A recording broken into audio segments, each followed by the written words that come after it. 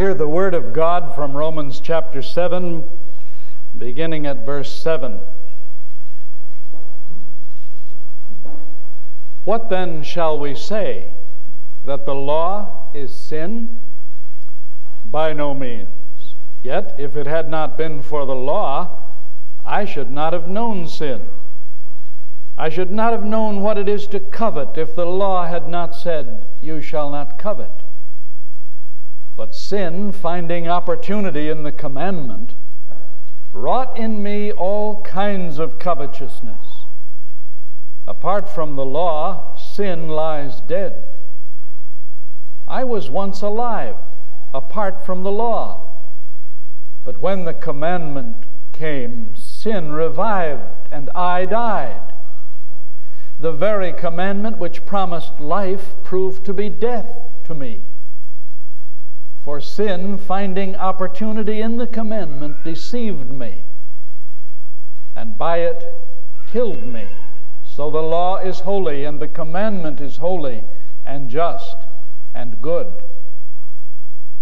Did that which is good, then, bring death to me? By no means.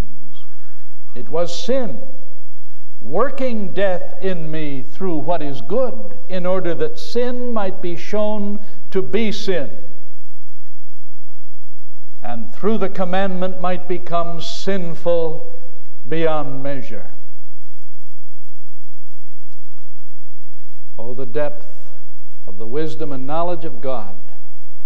His ways are past finding out.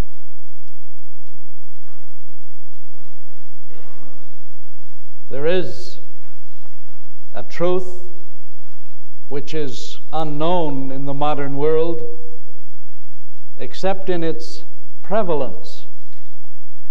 I mean by that a quick examination of the moral state of our society reveals clearly the existence and reality of human sin. But at the same time, as it is everywhere found, it is nowhere understood. We do not look for the unregenerate man to understand sin. We would expect, however, for the Christian to do so. But even the Christian has little knowledge of the biblical truth of human sin.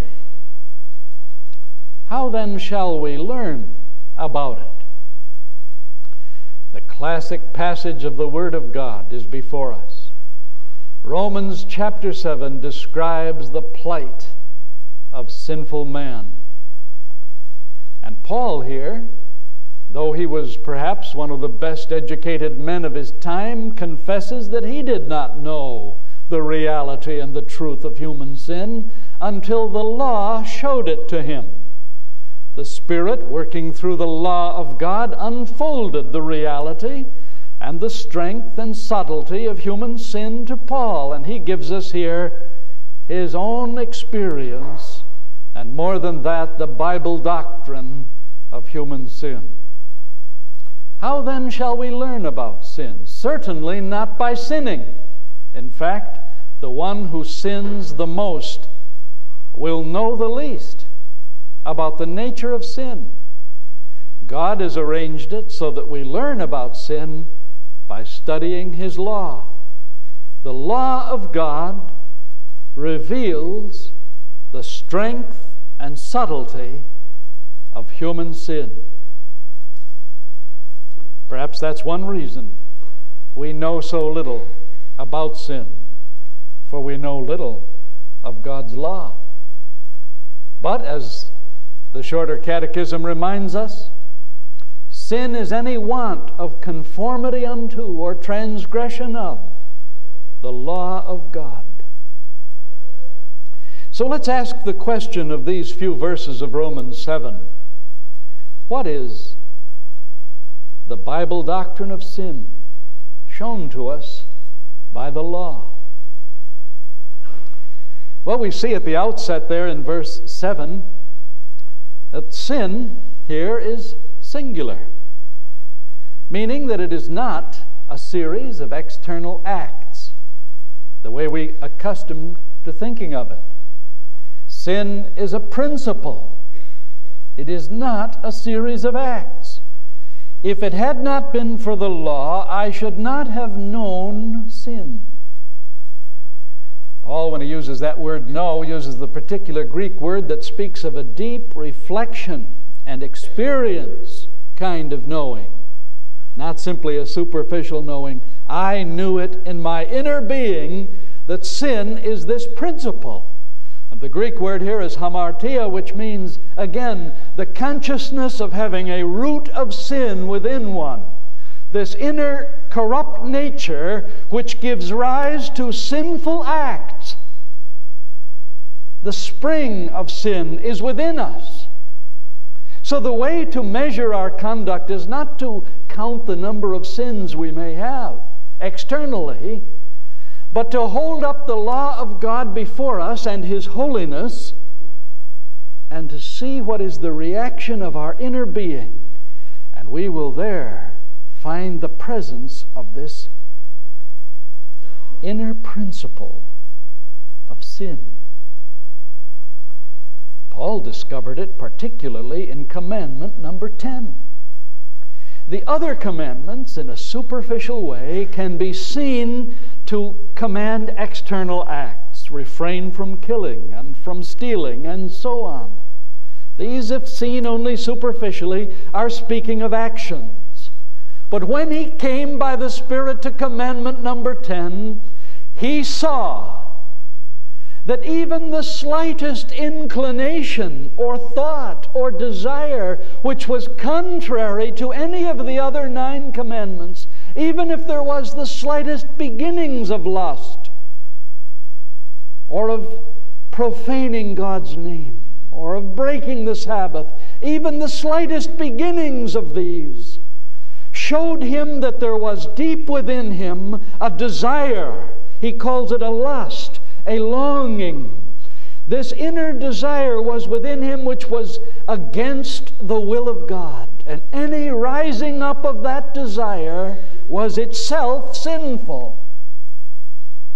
That's when Paul came to see that sin is not external acts, but it's a spring of desire within him. Then he was equipped to understand the great desire of our first parents for that forbidden fruit, the longing of Achan for the booty which he should not have had, Absalom's desire for the crown of his father, Ananias and Sapphira wanting the prestige of the early church, Demas longing after the present world. He began to understand what made men sin. It was this desire, and why was that desire evil? Because it ran straight into and contrary to the will of God for human life. What he found was echoed, of course, by the Apostle James when he said, and desire, when it conceives, brings forth sin, and sin, when it is full grown, brings forth death. Now, this principle of sin, which is being described here, is an active one. It actually is positive. It's very popular today to think of sin as simply the absence of moral qualities, as if sin is somehow just a negative thing. But here, sin is an active, positive principle which is so insidious and strong that it actually comes into the personality and uses the law of God as a springboard for its own nefarious work. It comes in and uses the law of God like a fulcrum, putting its evil thrust into the law of God and turning that against man's well-being. Using the law of God as a kind of base of military operation in which it can come in and from that can conquer the personality. That's what Paul means here when he says, sin, finding opportunity in the commandment, wrought in me all kinds of covetousness. That is, the that because sin came using the commandment, it aroused in him a rebellion against God. None of us likes to be told what to do.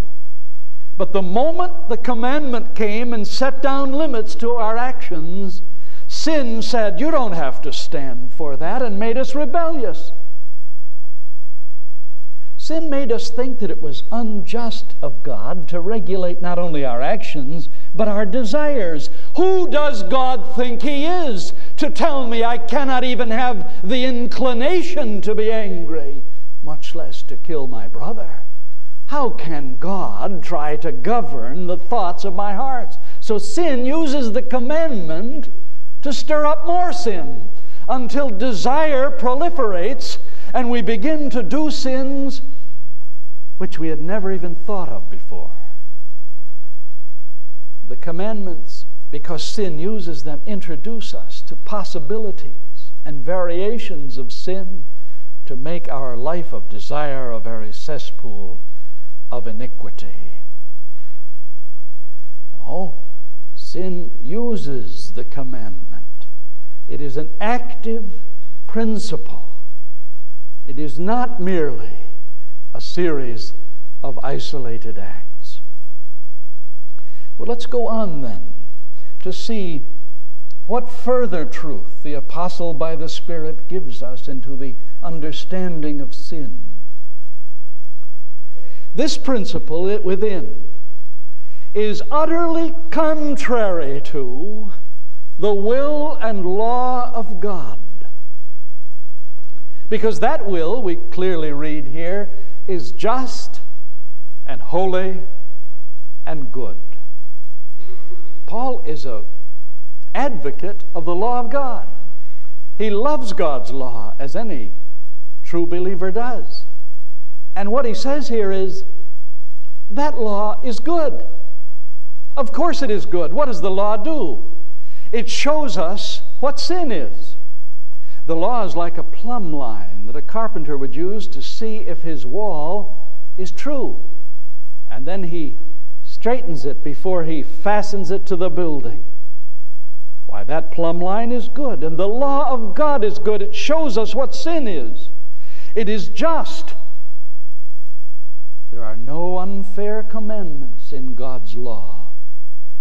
And no one will ever be able to stand at last before God and argue that His commandments were unjust or unfair. They are utterly just and holy. They show us what life is to be and what men are to be and how we ought to live. He makes it clear, so the law is holy and the commandment is holy and just and good. But the problem is that sin, since it rebels so vehemently against the law of God, shows itself to be evil. Sin is like a river flowing through the life of a man, and it meets the commandments of God, and there it swells up in flood tide. Like reaching a great dam, it becomes angry and torrential and would break the dam. And sin struggles against the barriers which God has erected in His holy law. And the more it struggles, the more it reveals that it is an enemy to God and His will. It's an invader. It is a foreign intrusion into man. Sin is not original with man. It does not belong to us as a vital, essential part of our life. It is an intruder that has come in and is seeking to wreak all kinds of havoc within us. Now here, Paul, by the Spirit, opens his diary to prove. Why, he said there was a time when I was alive and sin was dead. He doesn't mean he didn't sin, but that sin was so much of a tyrant over him that he wasn't even aware of it. It's as if sin was dormant because he was so completely the captive of it. He was not even aware. The most dangerous condition you can be in is to think that you're not a sinner. That is fraught with peril. And that was Paul. I was alive, that is self-satisfied, self-complacent. Sin was dead. That was my state before I knew Christ. Then the commandment came. Not that it hadn't been there before, but it came now. The Spirit is bringing the commandment and applying it to his heart.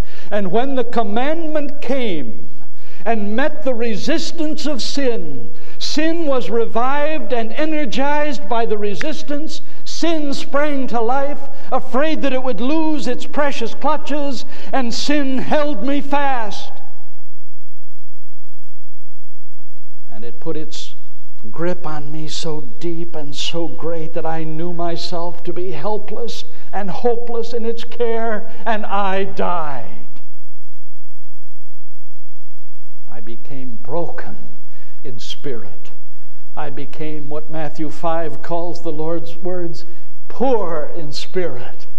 I was broken, and that's just where God wanted him, because when you're broken in spirit, when you realize your utter inability to keep this commandment which has come upon you, and sin rears up its head to hold you ever more tightly, then you die to all of your hope and ability and to all your supposed obedience and desire to keep the law on your own. You cannot do it. I died.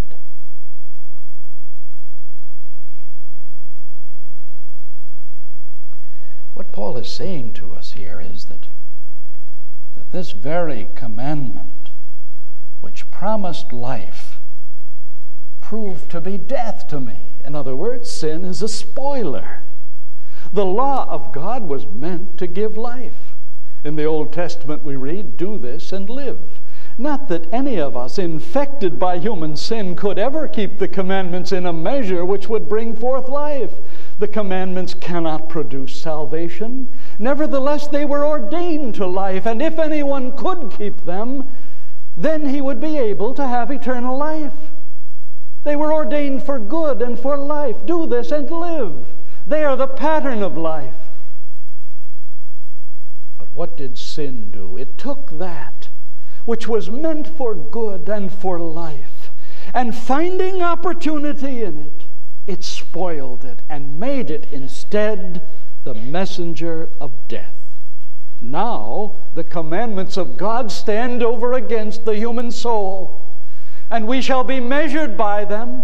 The unbeliever is under the law of God, and someday his life will be judged by the commandments, and the commandments will mean death to him and judgment, because sin used the commandments and spoiled them to his own destruction. How many times has sin entered into what was to be a lovely marriage, home, job, church, and spoiled it, taken the house of your dreams and shattered it, taken the marriage that rose out of a heart love, sin entering in through lust, spoiled it. It takes that which is good and which is ordained to life and ruins it, because sin is contrary to the will and law of God. There is one further principle that we see in this section. Sin is not only a principle, it's not only contrary to the will and law of God, but sin is deceitful and destructive to the human soul. Sin, in verse 11, finding opportunity in the commandment, deceived me and by it killed me. And then in verse 13, did that which is good then bring death to me? By no means. It was sin working death in me through what is good, in order that sin might be shown to be sin, and through the commandment might become sinful beyond measure. What we do not normally see is that human sin is utterly beguiling and deluding and deceiving. Sin deceived me, said Paul, Here's a man of brilliant intellect, trained in Pharisaism, seeking after God and utterly religious, and he says, sin deceived me. Why? That's no surprise, is it? How Eve was deceived. She did not think she was sinning. She did not think she was disobeying God. She thought by the words of the tempter that she was doing the right thing. She was going to become wise, like God is wise. She did not consciously enter into sin. She lost sight for a moment of a precious truth that would have prevented her. And that is that God sometimes commands things for which He annexes no reason or benefit to us whatsoever, so that we could have the taste of what it's like to obey Him just because He said it. Every once in a while, God will ask you to obey Him on something without giving you any other benefits or reasons, just because He said it. And there's a delicious obedience in that.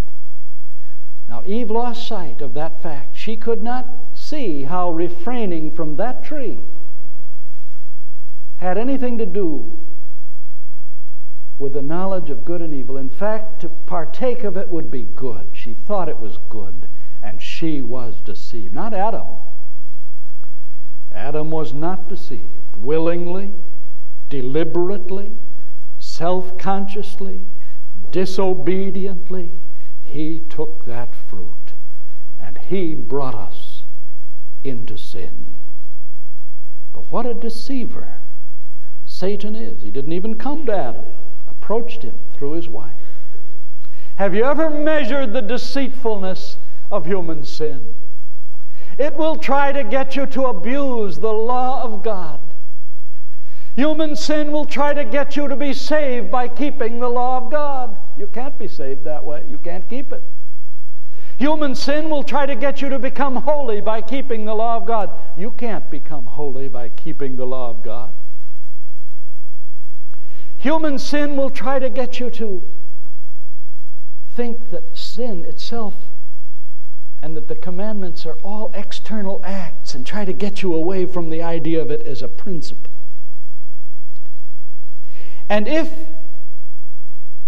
sin fails in these abuses of the law, then it will come at another level and say to you, all right, you've sinned. You have no further chance now of grace. Since you're such a sinner, there is no hope for you. Abandon all hope and go on sinning. Why not sin now that you've already ruined all your chances? That's a favorite deception of sin. Or he will come with this one.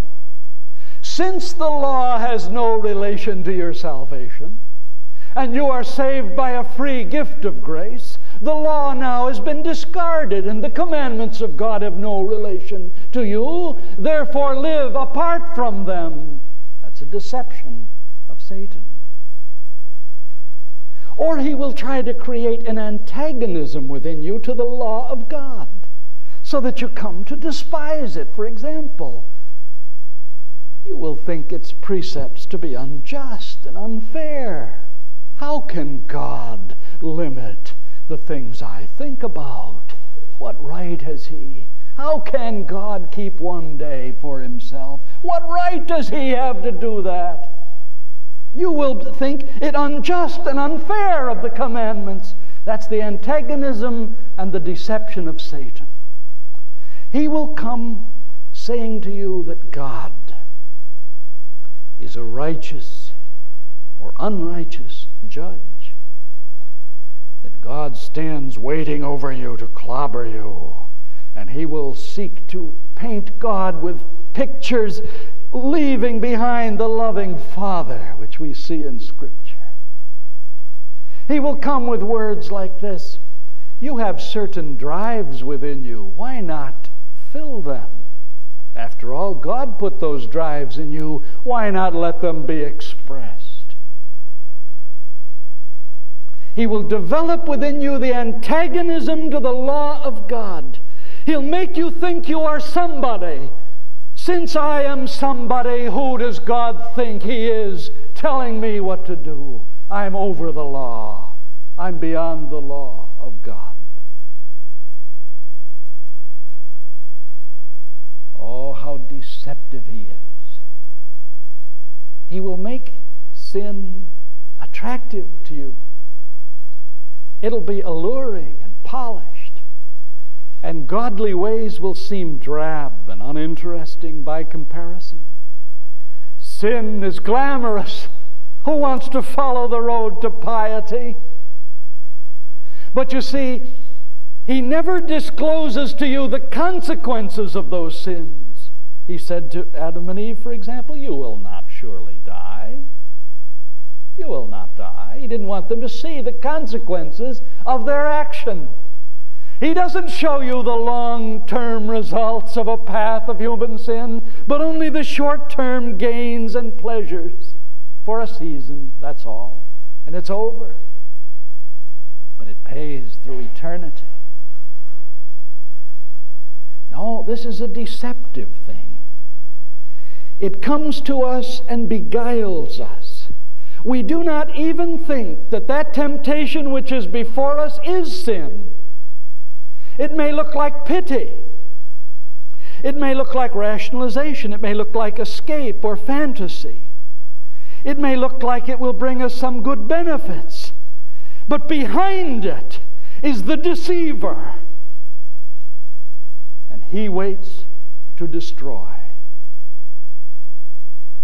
That's what it means here. Sin working death in me. And the word there means powerfully at work to produce death. It may look as if sin has your well-being at heart, your pleasure, your good. But the real aim of sin is your death. The wages of sin is just that. Sin does not care for your well-being, your health, your happiness, your pleasure ultimately. It seeks to destroy you because there's an enmity which God has put between the seed of Satan and the seed of the woman. And this hostility is there. And Satan, through sin, is seeking to destroy you. And he will not rest until he has accomplished it. But he gives himself away because he overdoes it. Satan always does. He goes one step too far and spoils it all. For we read here that he used such a glorious and good thing as the law in his awful purpose, so that any thinking person can realize the exceeding sinfulness of sin.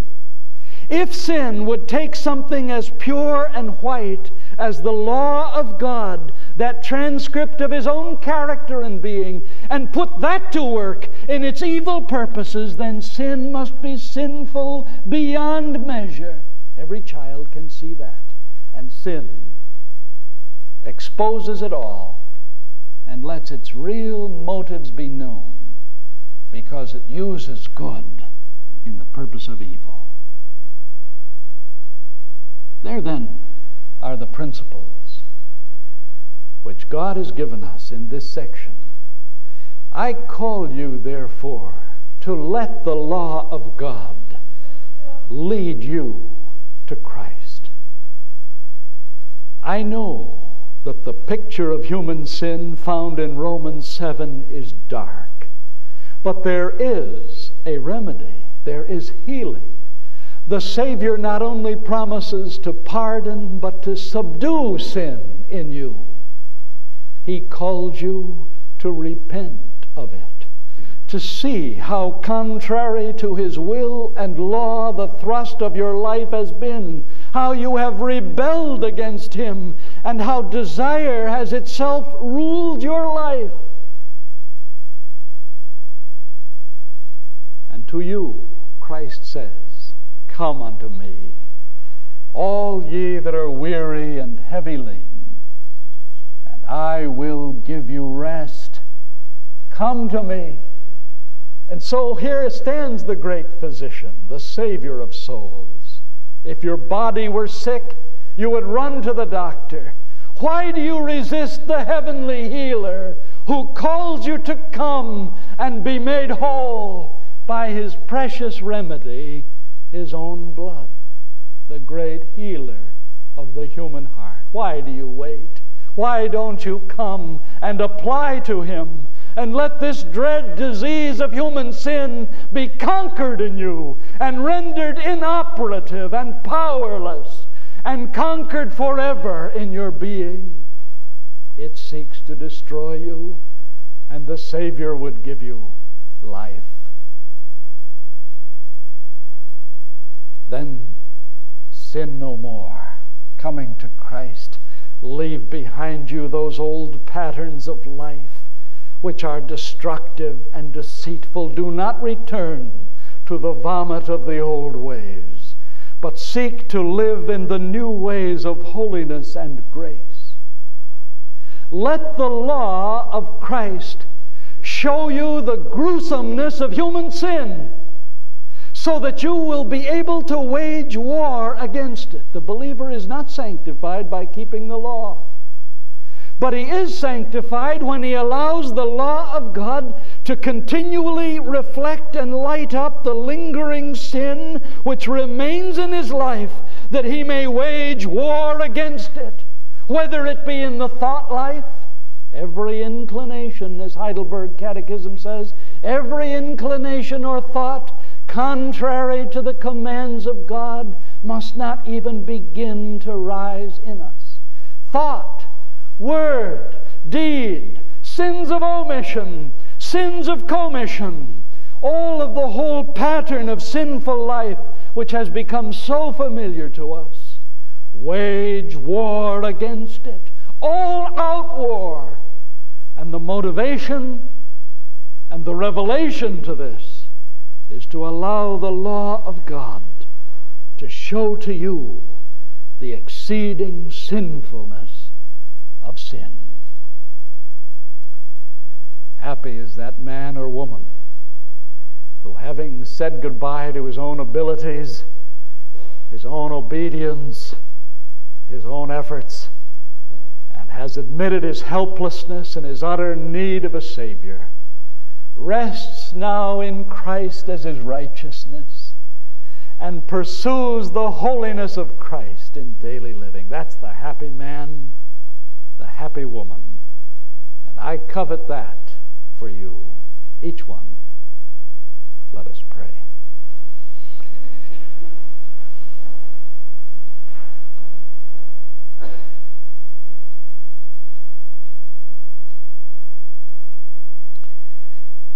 Thanks be unto God, who has given us the holy and just and good law to light up the sinfulness of the human heart.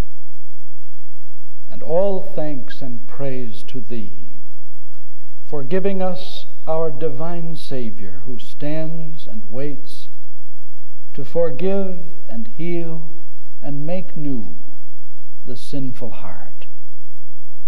So we come, seeking, applying to Christ, that He may apply to us His precious blood for salvation and holiness and eternal life.